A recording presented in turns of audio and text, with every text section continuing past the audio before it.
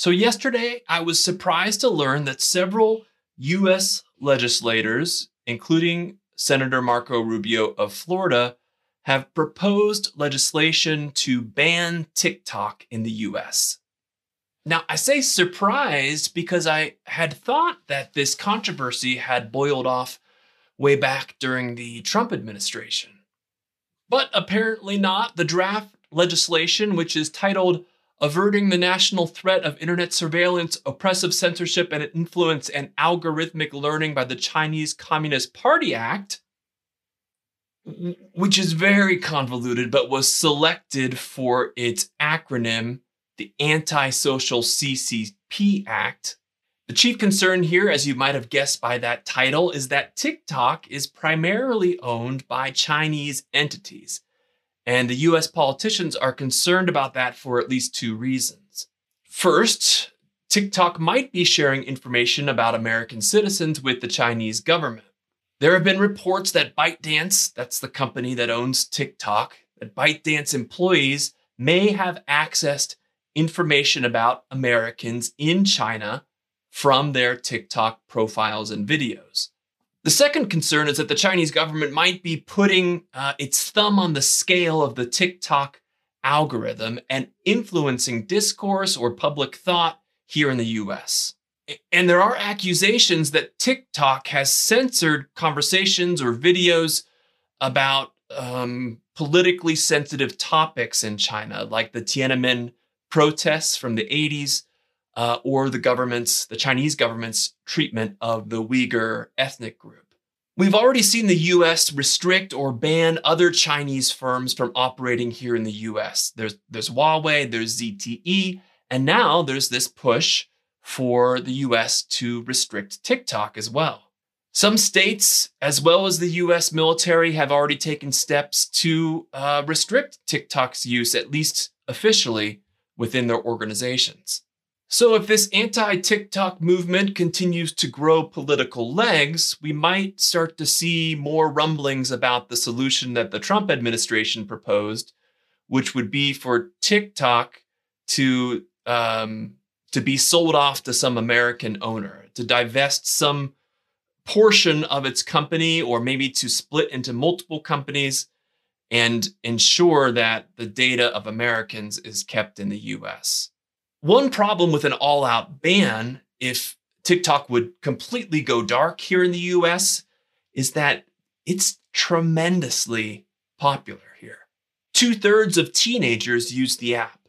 Every other major social media platform is seeing decreased use with Gen Z, except for TikTok, which remains tremendously popular with that generation, just as it's coming into its own in terms of consumer spending. So TikTok has prime position for advertising to that demo. Because it's so popular, TikTok now sets the standard for what a social media app should do and be. And Exhibit A there is to look at Meta. They've refashioned Facebook and especially Instagram to become pretty blatant TikTok clones. That's why they keep pushing to make Reels a thing.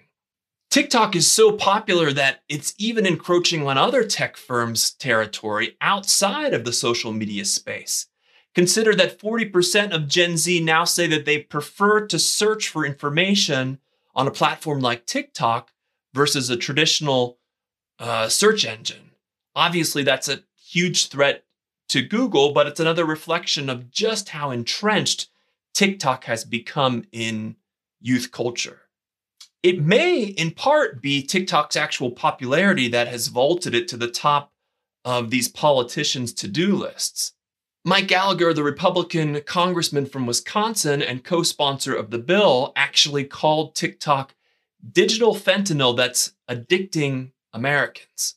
Now that is a wild statement. The implication is that the concern is not just the foreign espionage that TikTok may be Trojan horsing into the US.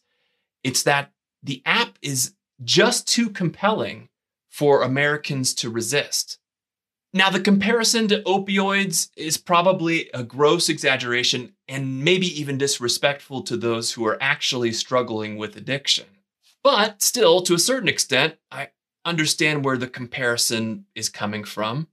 There's something stupefying or hypnotic about TikTok, something that appeals to my lizard brain in a way that feels like a malfunction. Here's a bunch of colorful movement that you can't look away from. Now here's some more. Swipe for another. And before I know it, I've spent 20 minutes swiping up without even thinking about it. Now, I'm not sure what the actual clinical research says, but it seems likely enough that using too much TikTok could make your attention span muscles start to atrophy. So even setting aside the concerns about domestic security, there are certainly reasons to be circumspect, cautious about TikTok. Now, I'm not sure that banning TikTok would solve that. Now that they've proved the business model, plenty of other social networks would sweep in to fill the vacuum it left behind if TikTok went dark. Imagine how thrilled Meta would be to push Instagram Reels just that much harder. With all that said, I'm interested in hearing what you think. Do you agree that something needs to happen with TikTok from a domestic security perspective? Or are the politicians' concerns overblown? Are you secretly glad that TikTok might go dark, if only so that you can reclaim your attention span? Or maybe you're secretly panicking that TikTok might go away and deprive you of that sweet, sweet dopamine hit every time you open the app. Let me know your thoughts on the proposed TikTok legislation and your thoughts on the future of the platform.